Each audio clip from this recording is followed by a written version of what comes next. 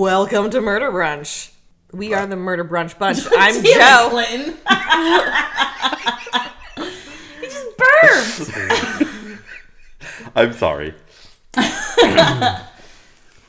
Oh my gosh. That's my stick. Barbarians. As I was saying, welcome to Murder Brunch. We are the Murder Brunch Bunch. I'm Joe. I'm Rachel. I'm Clinton. This is the podcast that brings you two tales of mayhem and murder, and where we discuss we're a liar. We're a liar. Okay.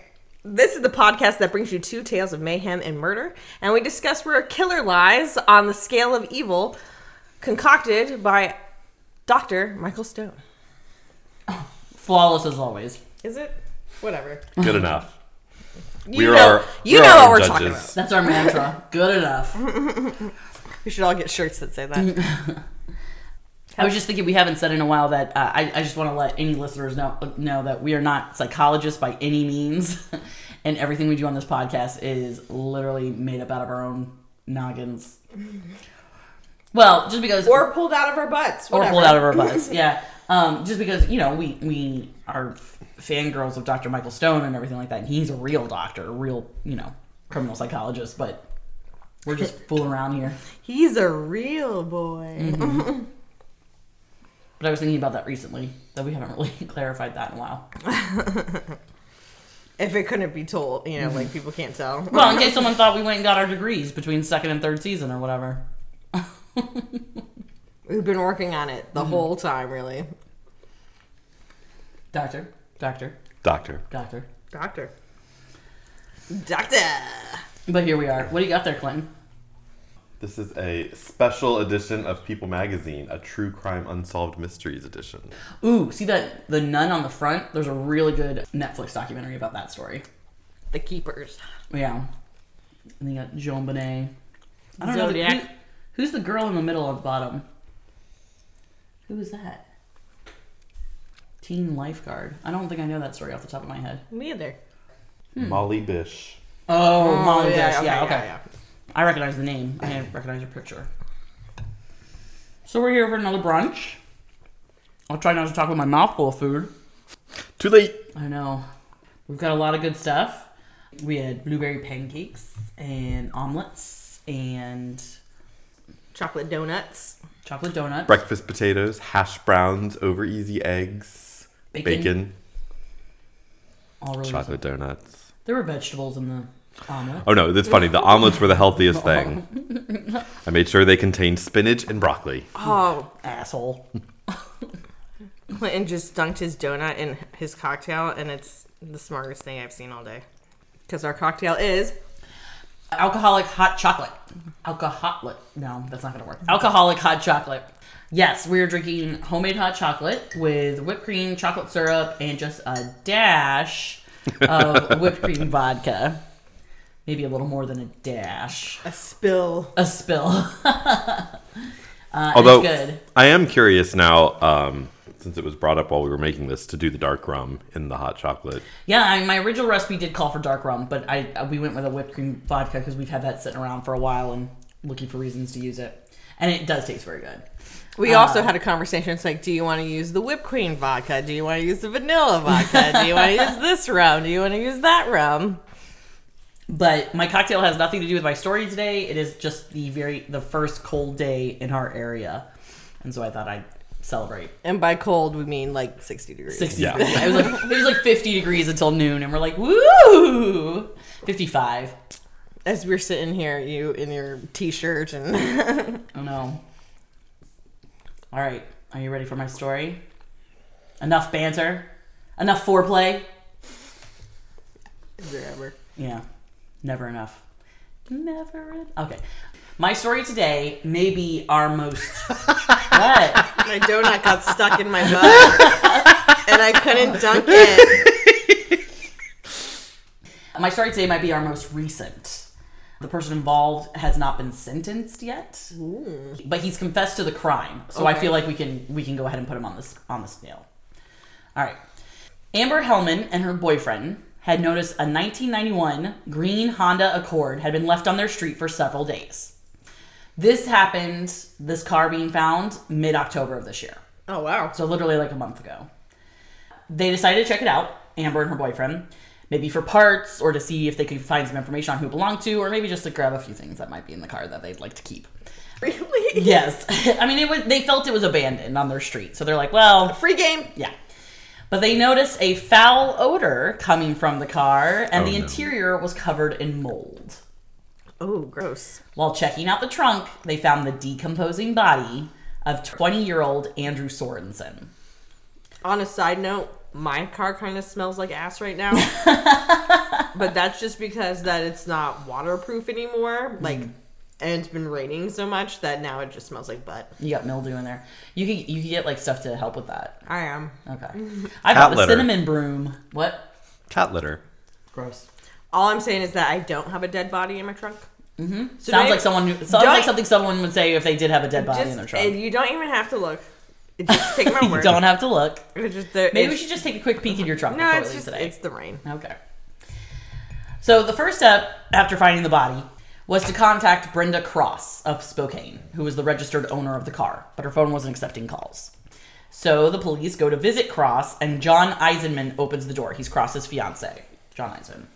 He informs the police their car was stolen a year ago, but that they did know Sorensen, the dead body.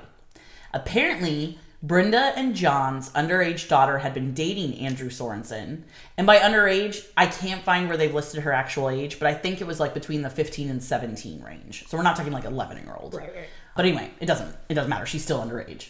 Underage daughter had been dating Andrew Sorensen, and during their time together, he had taken her to Seattle, where he sold her into a sex trafficking ring. Wow. For $1,000. Wow. I've heard this story. Ooh, yes. This might be one of the few times that Clinton's been on this one. And again, I'm not. I'm Clinton. How's it feel? Amazing. You have amazing hair. And again, this all happened.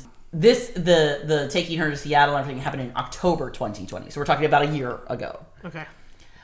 So yeah, he allegedly sold her to a sex trafficking organization for $1,000. Eisenman had driven to Seattle and rescued his daughter after about a month of her being gone. So he got her at the beginning of November.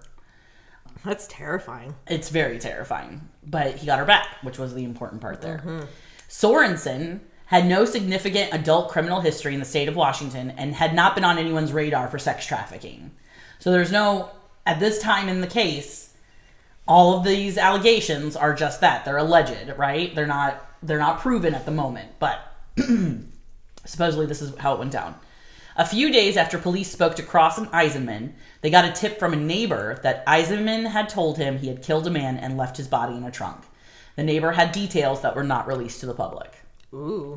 So Eisenman was arrested, and while in custody, he confessed. Apparently, when he went to rescue his daughter, he found out Sorensen was going to be in an area of Airway Heights at a certain date and time in November 2020. He met up with Sorensen there and proceeded to confront him. During the conversation, we'll call it a conversation, he tied him up with a gag and zip ties and put him in the Honda's trunk. I have a lot of conversations that go this way. I'm sure you do. Eisenman told the police that was when he repeatedly bashed Sorensen in the head with a cinder block and stabbed him several times. He then proceeded to drive the car to a remote area in Spokane County and abandoned it. Sorensen was deemed missing that month. The car stayed in that remote location until September or October of this year, when an unidentified person drove it to Everett Avenue, where Amber Hellman and her boyfriend found it. Eisenman had no criminal history. He was apparently a really upstanding dude. You know, he was a father. He held a good job. I think he was part of his church, stuff like that. There's not a lot of history about him yet, obviously, because this is such a new case. A quote from Brenda Cross, his fiance: "John is a very selfless father, very giving, loyal, loving. He's the best father I could have ever had for my children," she said. "I'm very proud of John, and I'm blessed to have had him in my life, and I want him back home." This is interesting. His stepdaughter, Ashley Cross, who I don't think is the girl in question here. Right. But then again, I guess because the case is so new, I'm not positive she isn't the girl. I don't know. But anyway, his stepdaughter, Ashley Cross, has started a Christian crowdfunding campaign, and they've raised $52,000 so far for him. So obviously this is touching a nerve with some people. And Police don't believe that the driver who brought the car back to Everett Avenue or Amber Hellman have anything to do with the case at this time. I think it was just a weird, not coincidence, but that happenstance that the guy found a car, drove it back, and left it there. Yeah. So he just needed a ride. Right. From a remote location. Right. Some guy found the car and he's like, I got to get back to Spokane County or whatever. Luckily, I know how to hotwire a car. Sure. That has a dead body in the trunk. That's the part. I mean, like, I don't know how far away we're talking. So if you were driving with a car that was distinctly smelly for a long time. Well, also, it's like, what are you originally doing in a remote location without a ride? I mean, there could be lots of answers to that question. I don't find it suspicious either. I really don't think that the driver had anything to do. I think someone tried to steal a car and brought it back and dropped it off and There's a lot of coincidences there. Sure. Well, I mean, what coincidences? They dropped it off in the city. One, that the car he decides to steal has a body in it, and two, that it gets left in a place where people find it that actually knew the person. Oh, no, they didn't. No. Amber Hellman. Oh, no, that's right. Yeah. You said the owners. Yeah, right, okay. Right. Yeah. Sorry. They okay. didn't know. Yeah, no, but that would have been suspicious. If they drop it off at, like, Eisenman's house, yeah, that would have been suspicious. But it's weird that, like, somebody is... Because he left the car in no man's land, right? Yeah. Okay. So, like, there's somebody walking around.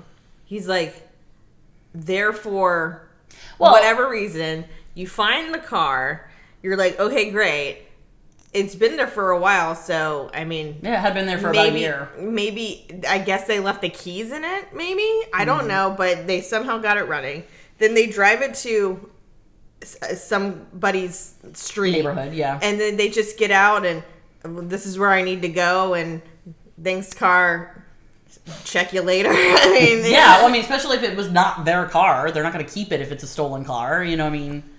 Or maybe the smell finally got to them. I don't know. It just seems like a really weird circumstance to me. Well, and I think remote area is up to suggestions. Like, that could just be rural. It could just, you know what I mean? It doesn't necessarily have to be middle of the woods. You know what I mean? Like, it could just be an area that's not urban. Mm-hmm. So, but anyway, that's what the police believe right at the moment. I think that's probably the case. Eisenman is currently being held on $1 million bond.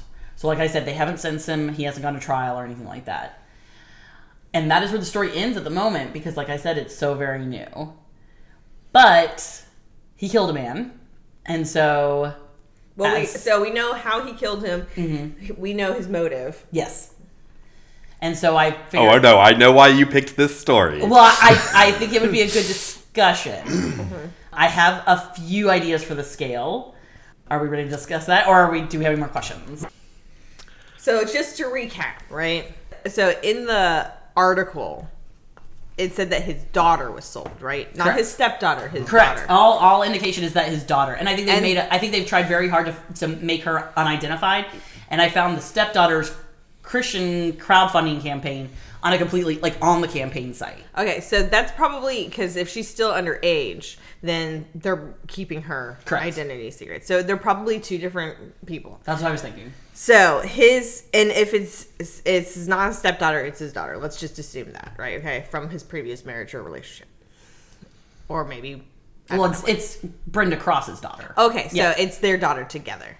The one that was sold in sex trafficking. Yeah. Yes. Okay, so here's a guy. His underage daughter is dating a dude who is over 18. Mm-hmm. He takes her to Seattle, sells her for $1,000.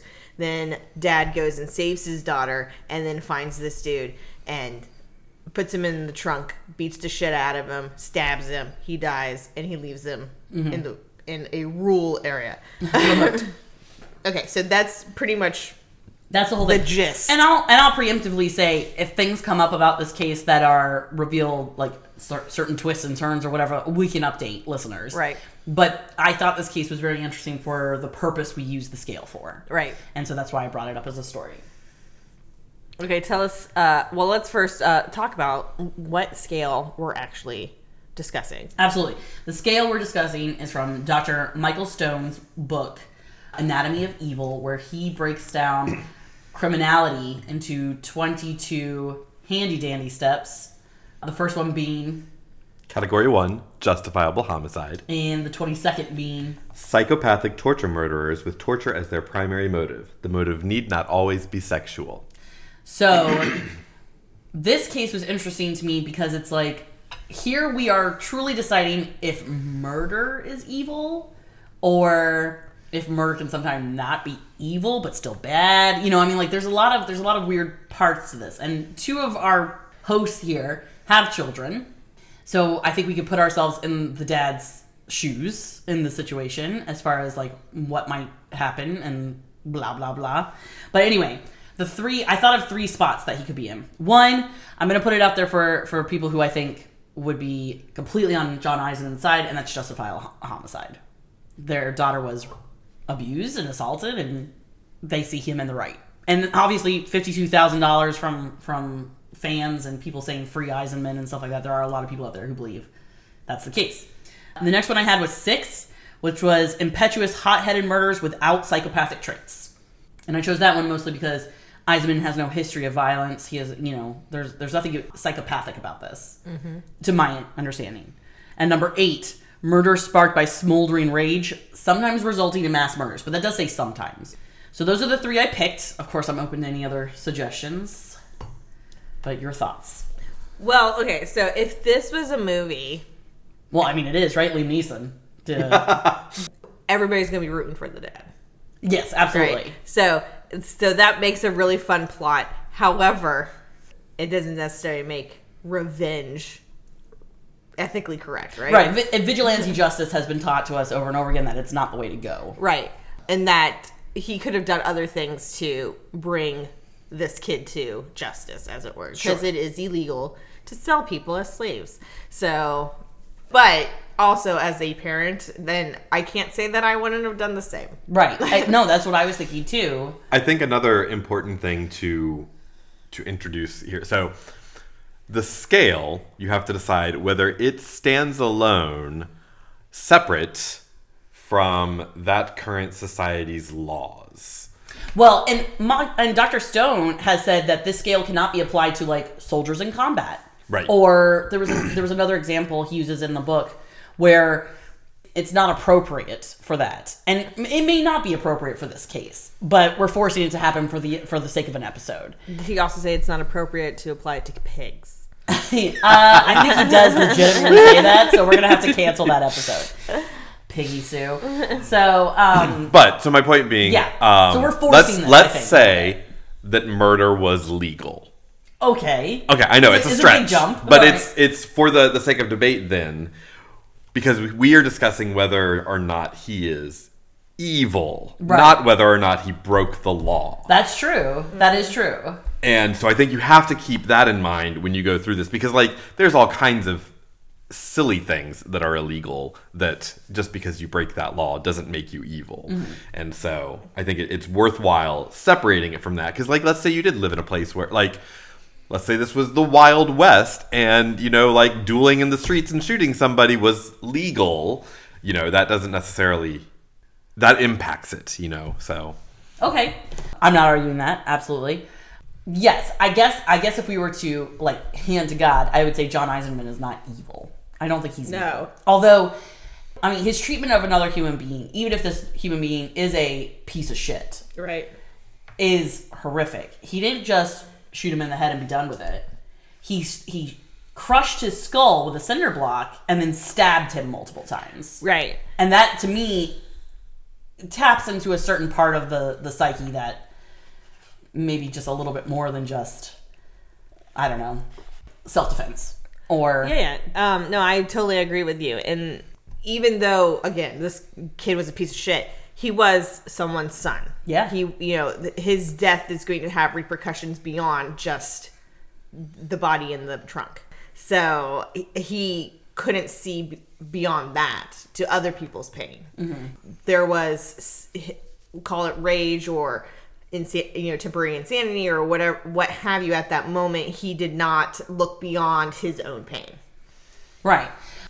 People always say, especially in the state we live in, own a gun because if someone breaks into your house, you could shoot them and blah, blah, blah, blah, blah. And I'm like, I don't want to shoot anybody. Like, I don't want that on my soul. I don't want to be responsible for another person's death. I will be if my children are in danger or if my husband's in danger or if I'm in danger. If I have to defend myself, I will, absolutely. But I think if I'm not ever put into that position, then I'm going to go out of my way to try to avoid it, right? This man sought out Andrew Sorensen to kill him. Mm-hmm. I mean, I don't think this was a case of, hey, let's just have a chit chat and then it goes too far. Right. He had his reasons for going after him. He made a decision. Yeah. He made a decision. And it was planned. This wasn't, I bumped into this person that happened to have sold my daughter into sex slavery and then killed him in a hot-headed rage. So is there a certain level of evil if it's a premeditated murder? Because I would have to, I mean, even in the Old West, if murders happened, whether they were legal or not, I think there is something inherently evil about taking another life. I mean, yes, obviously. I mean, right? Yes. Unless it is a form of, I think, self-defense. Mm-hmm. So, like, I mean, at the time of this recording, Alec Baldwin has just accidentally shot someone on the set of his movie. Right. Like, the fact that he has to live with that for the rest of his life is horrifying. I feel terrible for him. Right. And all the other people that were involved. Oh, absolutely. Yeah. Victims, absolutely. Mm-hmm. But at the same time, it's like, if you don't have in your core the want to kill somebody, mm-hmm. what does that mean as far as if you are able to kill somebody? Right. Well, also it's that, okay, so what makes evil? You have these people who are born with an impulse, having an impulse, mm-hmm. right? That they can't control. So they cannot find another outlet. So they, go down that road, right? And then you have these people who obviously have not had that impulse before, know that there's other avenues to go down, know that you could call the cops, know that you could do this and that, and then decide. Yeah. I'm not going to do that. Yeah, because that's true. He knew where that kid was going to be. He could have called the cops and said, go and arrest him. He took my daughter. He's going to be at this place and time. Yeah. I mean, obviously, being that he found his daughter, he picked her up, he knew where she was, all those things, he had certain evidence that he could use against this kid and whoever maybe he sold. Yeah, that's part of it, too, is it like, other than the initial, I've got to take care of this dude that hurt my daughter, if there is a sex trafficking ring, wouldn't you want to take down the whole thing? Like, why would you pinpoint just one person? You know what I mean? And maybe there's a part to that that's going to come out later as this case goes on. Maybe, let's go full crazy. Maybe that never existed. Maybe this was a boyfriend who wanted to run away with his girlfriend, and Eisenman just took him out. I mean, who knows, right? Eisenman's just like, I don't want my daughter hanging out with this dude. What if the sex trafficking? Well, that would make it completely different. I know. So that does make this like a weird case. Well, right, because so right now, like, has it been verified that she was sold into sex slavery? I mean, I think right now it's just her account. Okay. But if that's what they're basing the whole case on, I mean, you would think that there would be other. And I haven't read anything about this. There would be other people, other voices saying, no, that doesn't exist. Right. And if there's not that pushback, then where are the other men of that ring that they could also arrest? Well, again, they may not know. I mean, she doesn't know who any of those people are because I'm sure they didn't, identify themselves. They didn't identify. They probably didn't let her talk. Who knows what else they did to her if it was true. And I assume, being that they are saying this is the reason, this is what happened, and all that, is that maybe they have a basis of evidence to believe it. Well, and for the scale purposes, I thought it was most important to use his own motives. This is why he said he did this thing. Right. So that's why I decided not to say, well, I mean, obviously I brought it up in conversation, but that's why I decided not to go with the theory that the sex trafficking ring doesn't exist. Right. And stuff like that. So back then to Don Eisenman and intent. Yeah. So the thing about the scale is it doesn't necessarily progress towards the number of people you kill or anything. It is more the sadistic nature of it. That's true. Where at the bottom, you don't even have to kill somebody to be like at the bottom of the scale or top of, however, whichever you want to read it. So that's something to consider. Is the tied up, crushed skull stabbing? Do we really think there was a sadistic nature to this? Yes. Okay. Yeah, he definitely wanted to make him feel pain, right? And again, like, there's a part of me that's like, I get it, John. Like, the Right. idea of anybody hurting my children. Right. And with that, there are plenty of people that you can say a one-off of this guy who stalks a girl because he's obsessed with her. He's never done anything bad in his life, but he gets this obsession and then ultimately kills her. But he's only killed one person. He's never done anything else. Would we consider that evil? Yes, we would consider that evil. He did pretty much the same thing to this kid, or this guy. He just happened to have A motive that we deem appropriate. Right. Something that makes us emotionally Yeah. understanding. Now, the other, if you're talking about the stalker theory or whatever, maybe he had a brain trauma. Mm-hmm. You know, that's that, or he had a bad childhood or something like that. There's always, you know, okay, how many killers have we discussed that? Okay, well, they never had a chance Right. because, you know, they were messed up to begin with. Everything that happened before you made the decision to kill someone doesn't really matter because you still made that decision, right? True.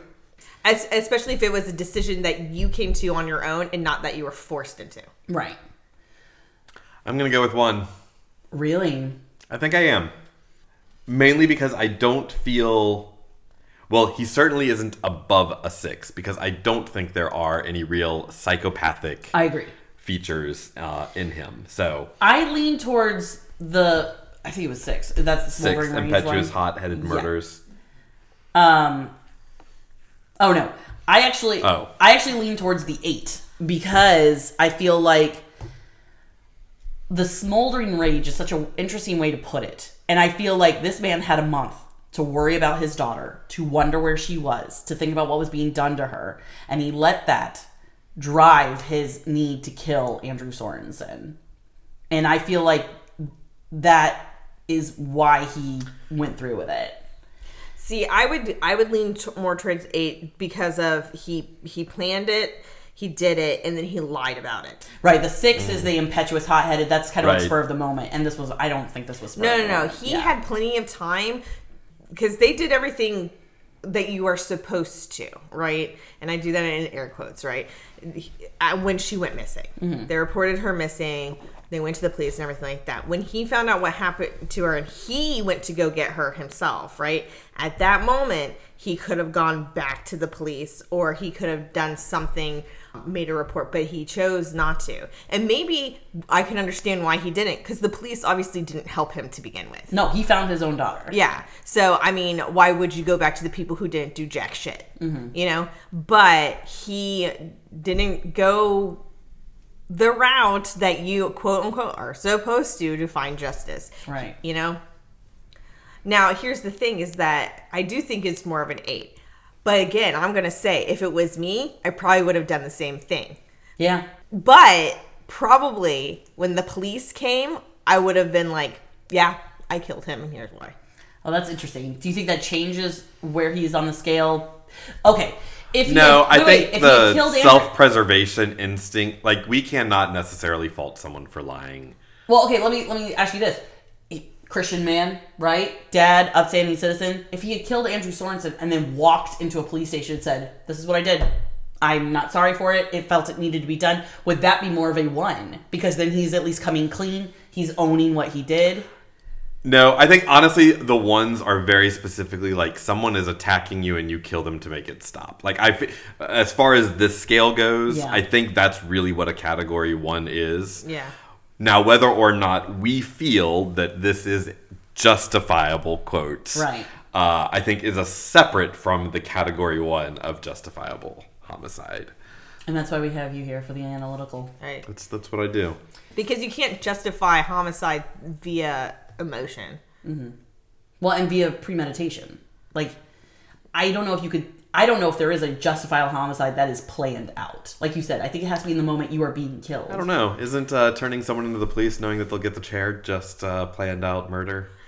Well, how could you know that they're going to get the chair? Like, that's a different... I think you're going down a no, different path. but my whole thing with that is like if you are stuck in an abusive relationship and say that you're a prisoner in your own I house see, yeah. and the way to get out is to wait until your husband falls asleep and then shoot him and run, Yeah.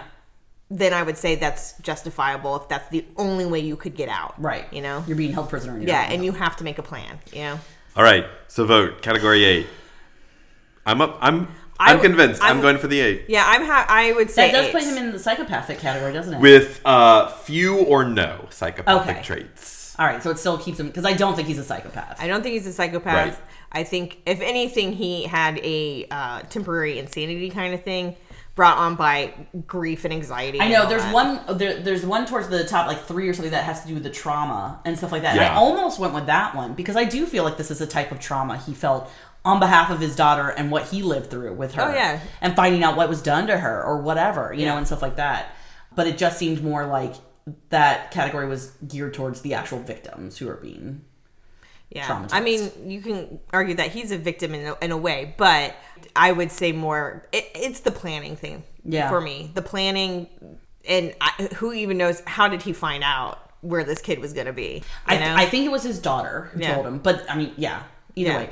A lot of the articles kind of just put in quote from, he obtained the information of where the kid was going to be. So I don't know if he beat up some other assholes to find... This has a really weird Taken movie feel. Right, yeah. And so I'm curious to see where the case is going and what might also come out. Yeah. But it would be wild to find out, like, the sex trafficking thing was completely made up. Like, that would be insane. If that is what happened, like, keep your eye on it. If that's what happens, when we have to do another segment on this guy, because it completely changes everything. Right, it completely changes everything.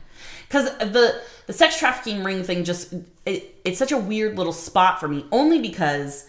In my mind, yes, as a mother, I would want to fucking kill Andrew Sorensen. Mm-hmm. But at the same time, just as a person, if there are people out there who are hurting young girls, why would I want to take out one dipshit when I could help police or whoever take out a bunch of them? But if the police aren't even finding your kid, and you can, then obviously you can do more than going to the police. Right, but killing Andrew Sorensen didn't help take down that trafficking ring. Yeah, but it's like, okay, I can go to the police and tell them all the things I know and they do jack shit, or I can kill this one kid. I don't know. I just feel like we're talking about like one police department. You couldn't try another police department. You know what I mean? It just seems like, I just feel like more could have been done if he had looked past his initial hurt. You know what I mean? And again, that hurt is immense. Yeah, I think it's very difficult when in this situation to be able to do that. Sure.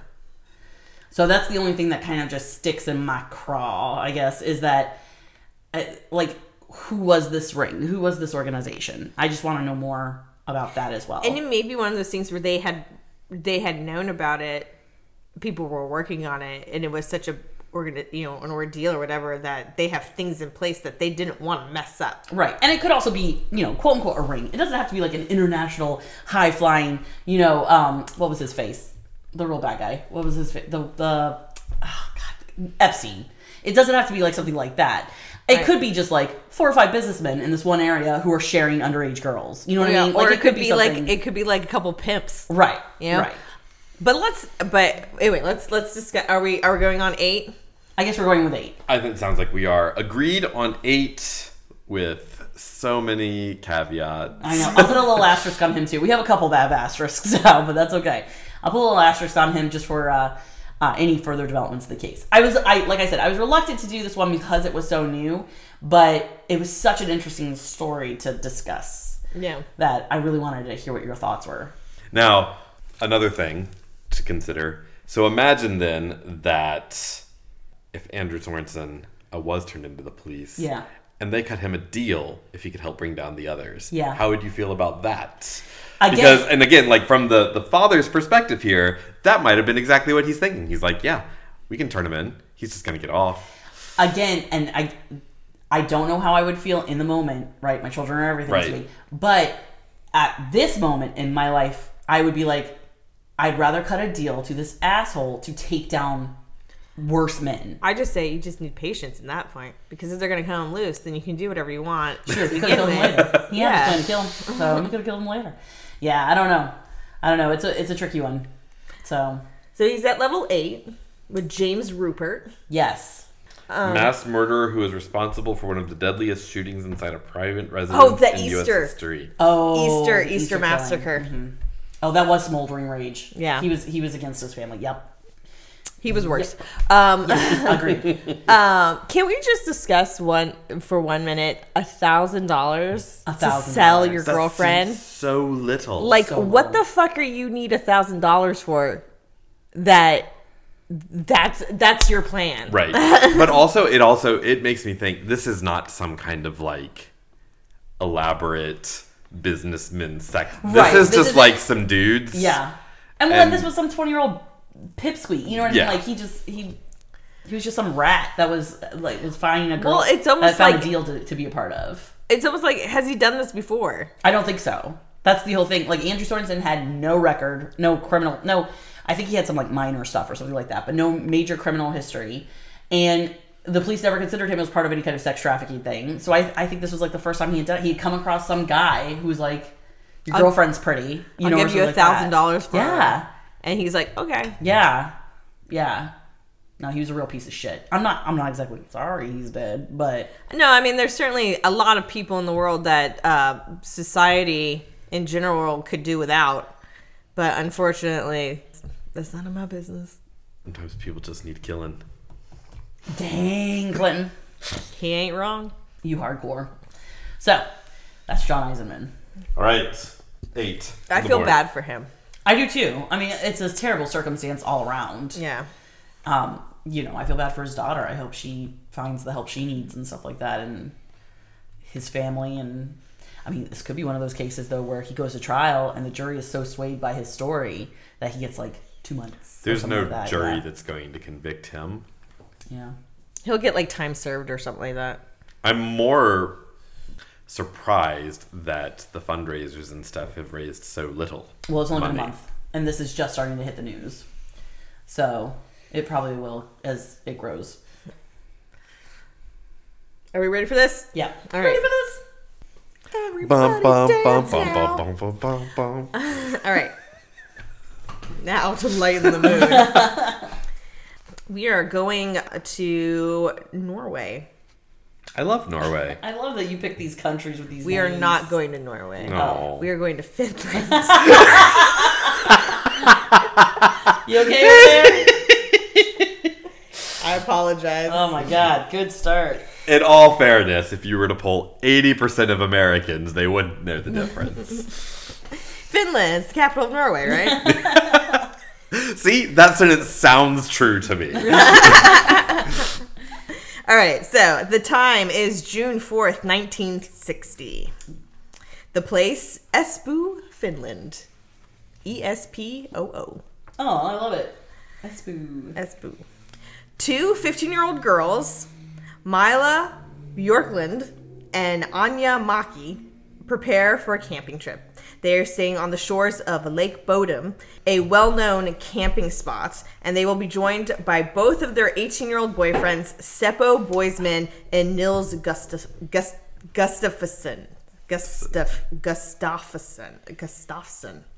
Gustafsson. One of those are correct. Pick your favorite. I went to school with like Gustafsson. Yeah, they have the milk place near us, right? They provided milk in this area. Yeah. Oh, right. I remember Yeah. that. Gustafsson. All right. As far as anyone can tell, the four teens' arrival and setup go smoothly, and they are having a good time. It is not until the following morning that anything amiss is discovered. At 6 a.m., a group of bird-watching boys, it's always boys, They're always always young boys. Yeah, they're always the ones who are in places they're not supposed to be. Yep. They find the campsite. They take special notice of it because the tent seems to be collapsed, and they report seeing a blonde man walking away from the scene. However, it is another 5 hours before the true extent of the horror would be known. At this time, local carpenter Riso Siren, who was swimming in the lake, found the tent and the four bodies of the campers. Maki and Boisman's bodies were found inside the tent. Each were stabbed and beaten. Those were the girls No, this was one of the girls, and her boyfriend. Anya Maki, and her boyfriend, Boisman. Bjorklund and Gustafsson, their bodies were found on top of the tent lying side by side. Bjorklund, while stabbed and beaten, was also found naked from the waist down, and some of her stab wounds had been made after her death. She had gotten the worst of all the attack. Gustafsson. How do you say it? Gustafson. Gustafson? Well, Gustafson. assuming it's the same. Gustafsson. Gustafson. Had a broken jaw, fractured facial bones, a concussion, but his stab wounds were mostly superficial. So he was, in fact, still alive. Siren called the police, who arrived at the scene about an hour later at noon.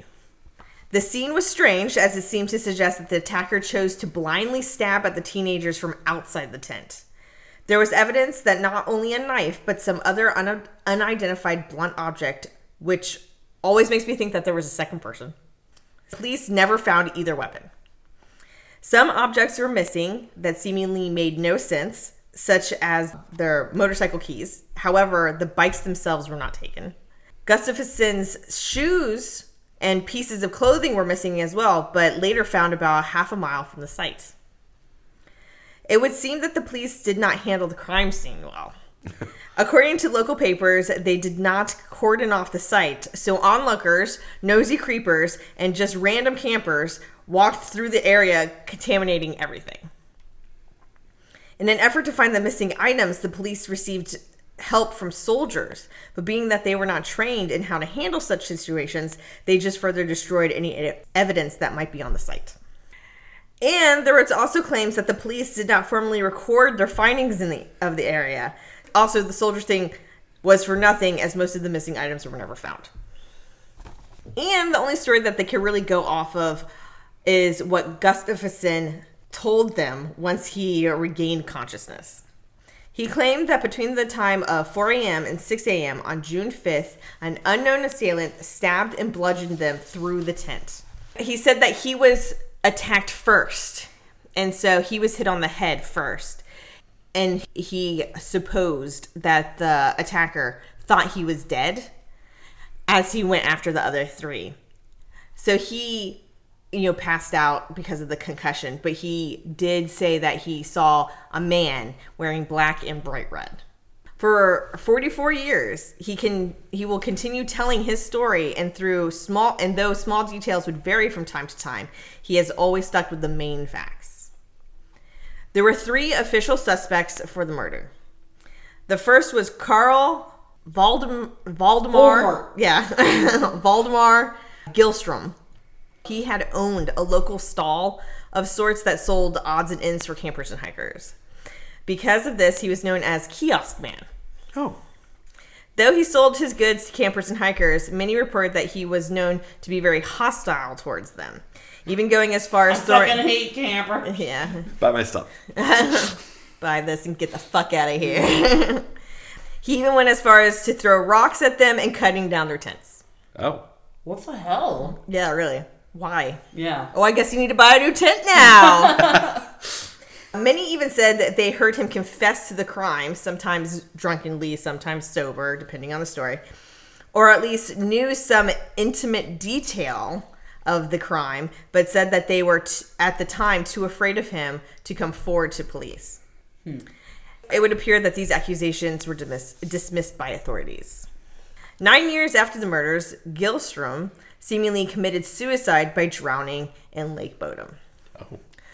Apparently, it is reported by one of his friends that right before he threw himself into the lake, he spoke to his friend about the murder and asked him what he should do if he was the murderer. And his friend said, well, then you should throw yourself into the lake because you'd be going away for the rest of your life. Yeah. And then he did so. The second suspect was Hans Osman, which sounds like and spells like ass man. The rumors were that he was former KGB and he lived close to the lake. Unfortunately, because of these facts, he was often accused of other murders. But Hans... He's like, I did the accounting work for the KGB. What the fuck? And he's like, I was the mail guy. But Hans Osman did go to the Helsinki Surgical Hospital the day after the attack with black, dirty fingernails and red stains all over his clothing. At the hospital, Osman was noted as being nervous and aggressive, but apparently had an alibi for the time of the murders. And though the doctors believed that the red stains were blood, and he matched the descriptions of the blonde man leaving the scene, and inexplicably cut his hair after a newspaper article came out about the murders, the police did not pursue him. 44 years after the murder, the police did make an arrest.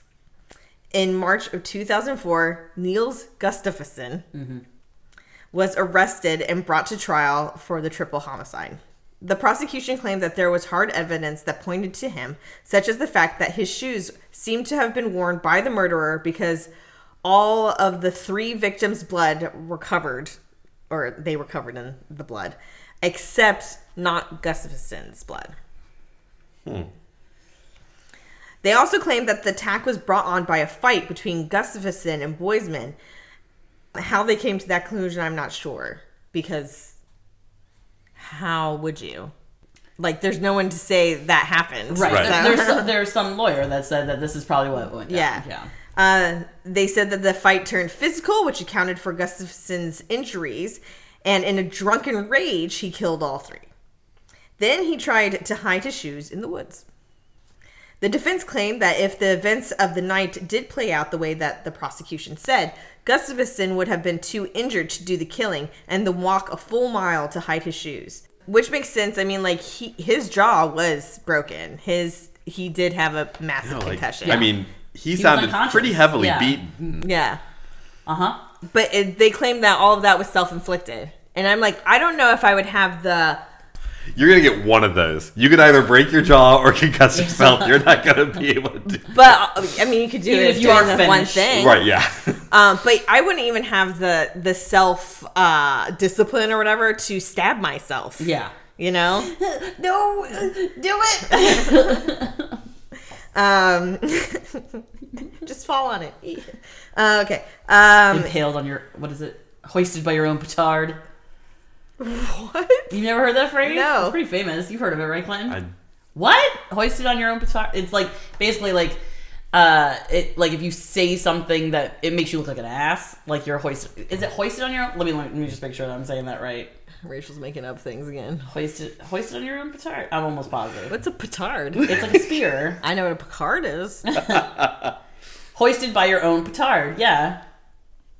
Hoisted? It's a phrase from a speech of Shakespeare's play Hamlet. And it basically means that, what? Oh, excuse me. Oh, wait. The phrase's meaning is literally that a bomb maker is lifted off the ground with his own bomb? That can't be right. Yes. That can't be right. From Hamlet. You think they had a lot of bombs in Elizabethan times? I know, right? England? But it means victimized or hurt by one's own scheme. So, like, you say something or you do something that backfires on you. Okay, well, now you have fully... You're welcome. You have fully proven how smart you are. Oh, thank you. All right. Anyway, back to this dude. Sure. He was acquitted of all charges. Yep. No other suspects have been named, and no new evidence has been found. A mysterious picture did emerge after the deaths.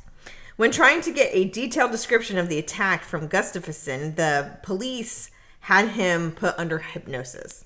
In this state, he offered a very detailed description of the man who he said performed the murders. The police sketch was created. Later, a photo from one of the victims' funerals shows a man who seemed to very closely resemble the sketch. The identification of this man remains unknown.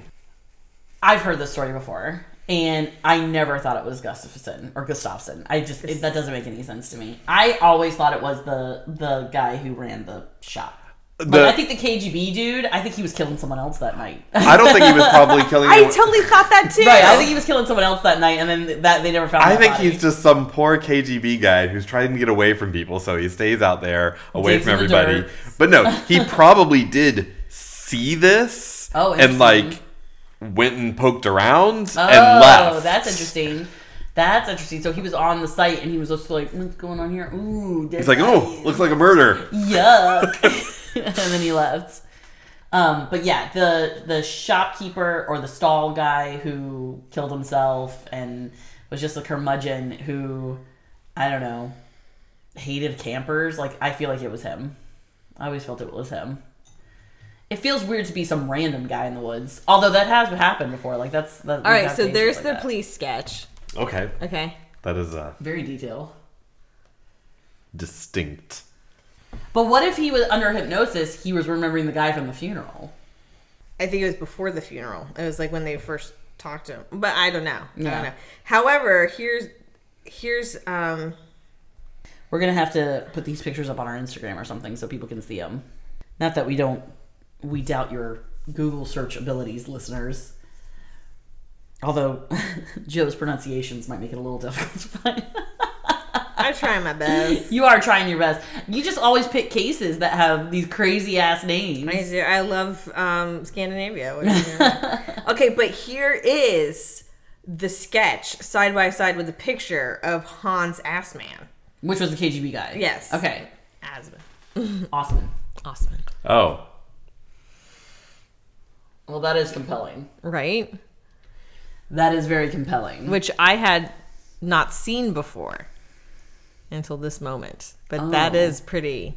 So what if what if it was the other way around? What if the KGB man had killed the three and the Stahl guy is the one who came over and was poking around him, and like the guilt of knowing about the bodies or knowing who did it or something like that, that's what made him kill himself. Maybe they were working together. Maybe they were working together. Again, the two separate weapons. I know. But then again, we just did a story where Eisenman used two different weapons. But well, I guess so. Yeah, and it seems that it's very much like, I don't know if you guys know the term like blanket party, but like that's how this feels. Like you're just what? beating the bodies in the tent. That's a blanket party? Yeah, you throw a blanket over somebody and just beat the shit out of them. I've never heard of that. Talk about hoisted on your own petard. I don't know what that is. Is that like a gay thing? No. That's a country redneck thing? Is that what we're talking about? No. Oh, what is it? It's just a thing. It's from his time in the gang world. Is that what it was? An initiation, A blanket party, huh? Yeah. Maybe it's a boy thing. I've never been a part maybe of it is that. a boy thing. Are you a boy? We only did pillow fights. Yeah, we just did. In fact, since you have your remote phrase that It's you not pulled out remote, of it's from Shakespeare. Hamlet. Apparently more of a military thing. Okay. Oh. A blanket party is a form of corporal punishment, hazing, or retaliation conducted within a peer group, most frequent with you in the military. Gotcha. Yeah. But yeah, so that's it seems first it's just someone like beating these people through the tent. Yeah. And they probably beat and then they're later stabbed. Right, as they're crawling out, they get the other two. And maybe the girl who got the worst of it, maybe she fought the hardest because Gustafson was already knocked out, and stuff, so. Truthfully, so this is not what I actually think, but it almost like if this was the plot of a show or a movie, right? It almost seems like whoever did this to them, it was actually Gustafson, whatever, right? He was the main target, and that they were trying to because then they killed the blame. They killed his friends. They did really horrible things to his girlfriend. They left him barely alive or whatever, and then they kind of framed him for it. Yeah. I mean, yeah, I think it's more of a random. Yeah, I mean, I think it's a murder of opportunity. Right. What happened to her? And we don't even know about sexual assault or anything like that because it was in the 60s. Right. So that stuff wasn't really that advanced, right?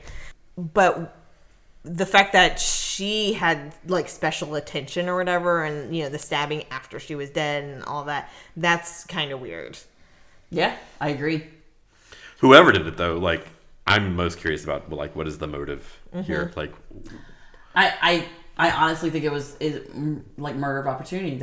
I think it was some psychopath who took advantage of it. This is why I will not go hiking or camping. No. And I mean backyard maybe, but even things happen in your backyard. But there are so many stories of people they just come upon a random person who then just follows them through the woods. Yeah. Or there's one story where they were out hiking or whatever, and they saw someone was hiding behind a tree watching them, and they're like, "We see you." Well, I was just listening to this podcast. I think it's called Lost Hills, and it was a guy and his two little kids, little girls. They go camping with another dad and his kids, and at this particular campsite. So this is a campsite for families. You know what I mean? Lots of people are there. And apparently there had been a shooter who was just shooting randomly into tents at that time period. But the campsite had not notified anybody that was going on. And so they didn't know that was happening. And they stayed there one night, and this dad got shot. And his girls woke up to find their father dead, and stuff like that. And so it's just weird. I don't know. There's something about camping that just gives me the willies. I mean, there's a story about Girl Scouts. Oh yeah, that one's awful. That one's terrible. There's a dad went camping with his daughters, very remote area, and someone murdered them. Remote, nobody should have been there. Well, and then there's that one that just happened recently where it was the mom and the dad and the kid, and there's thoughts that they might have been carbon monoxide poisoned or drank weird water or something like that. And they're all dead. All three are dead. Oh yeah, we were talking about dog and stuff like that. Yeah. So I don't know. The wilderness is weird, and I don't want to be in it. People shouldn't be in the woods. I agree. Let the animals be in the woods. But in this particular case, I always thought it was the stall guy. Now, I mean, that picture with the sketch and the KGB, now it might be changing my mind, but I don't know. That's interesting. I guess that would make more sense because the stall guy never went to the hospital that night with any kind of issues. And you figure if you're going to kill 3 people and attack 4, some of them are going to put up some kind of fight. So you'd have some kind of injuries that you'd have to go have looked at. Yeah. I mean, there were a bunch of people who confessed to it. Yeah. There was a murderer in jail. He confessed to it, and he lived in the area, but he would have been 14 at the time. So everyone's like, you're full of shit. But only those 3 really were taken seriously. And even not that seriously, it sounded like. No, and I think the cops really wanted it to be Gustafsson. I guess so, but I mean, the police officers have got a lot of criticism from local papers and stuff like that. How they handled the case from start to finish. So. Yeah. The guy killing himself, though, that's a pretty. Well, that's why I think, now that I've seen the sketch, say it is the KGB guy, I still feel like the stall guy knew something. Yeah. Or maybe took But part the or thing something about like the that. stall guy, everything that's, against him or whatever is really just people talking. I mean, he might have been a complete ass and he's cutting down your tent and throwing rocks at you and stuff like that. But the conversation about him with his friends right before he jumped into the lake, and the fact that he confessed to people and stuff like that, that's just all talk. Right. There's no actual. And then, of course, jumping into the lake to drown yourself is also a very weird thing to do to kill yourself. Maybe not in Finland. Maybe that's very... Can't everybody in Finland, swim? Isn't that a thing? I don't know. But, yeah. I mean, I guess the KGB guy has a little bit more circumstantial evidence as far as the hospital going to the stuff, hospital yeah. with blood stains and dirty fingers and getting your hair cut and Yeah. stuff like that. I don't know. One thing that in the article that I read, which I don't And I guess having the background of as a KGB agent, if that's legit... Well, I mean, okay, if that's legit, then he may have had a manic episode. Sure, he was did, back on a mission or something right, like and that. he didn't know what he was doing, and he can't remember. He may not even remember what he did. Wow. And I'm sure nobody would have understood that at that time either. So Interesting. So one thing that I read that I didn't understand was that when Kiosk Man drowned, they said that meant they couldn't get DNA samples, and it's why can't you get DNA samples? I mean, he's not saying no anymore. Yeah. Just pull him out. Yeah, I mean, just did they leave him in the lake? No, I don't think so. The lake has him now. I don't know. I wonder if that is some weird thing. If he didn't give permission and he if can't he get it. specifically gave Anti-permission. anti-permission, and then you die, they still can't take. That's not how it works in America. I was gonna say, that doesn't sound like us. You go eat at the wrong pizza place, and then people got your DNA, yeah, because they'll just get it off the glass or something that you left there. Well, this has been another very interesting episode of Murder Brunch, as I'm sure you'll agree, listeners. It's been something. I love boozy hot chocolate. We should do this more often. Yeah, I like that one. Boozy hot chocolate, not just for Sunday brunches. Absolutely. I'm gonna have some more tonight. We can eat it or next time we can do it outside where it's nice and cool and the weather's nice. Oh, with our microphones? Yeah. No. Why? Because you have wind and stuff go past them. It's not a good idea. I'm sorry. You know a lot of podcasts that are recorded outside? Zero, Joe. Zero. All right. So anyway, I only listen to good podcasts. we have a few episodes left. This is our But episode 7, I believe. I think you're right. But we are winding down, so make sure you're catching the whole of season 3. We're halfway. And join us next time for More mayhem. more murder. More snacks and boozy hot chocolate. Bye.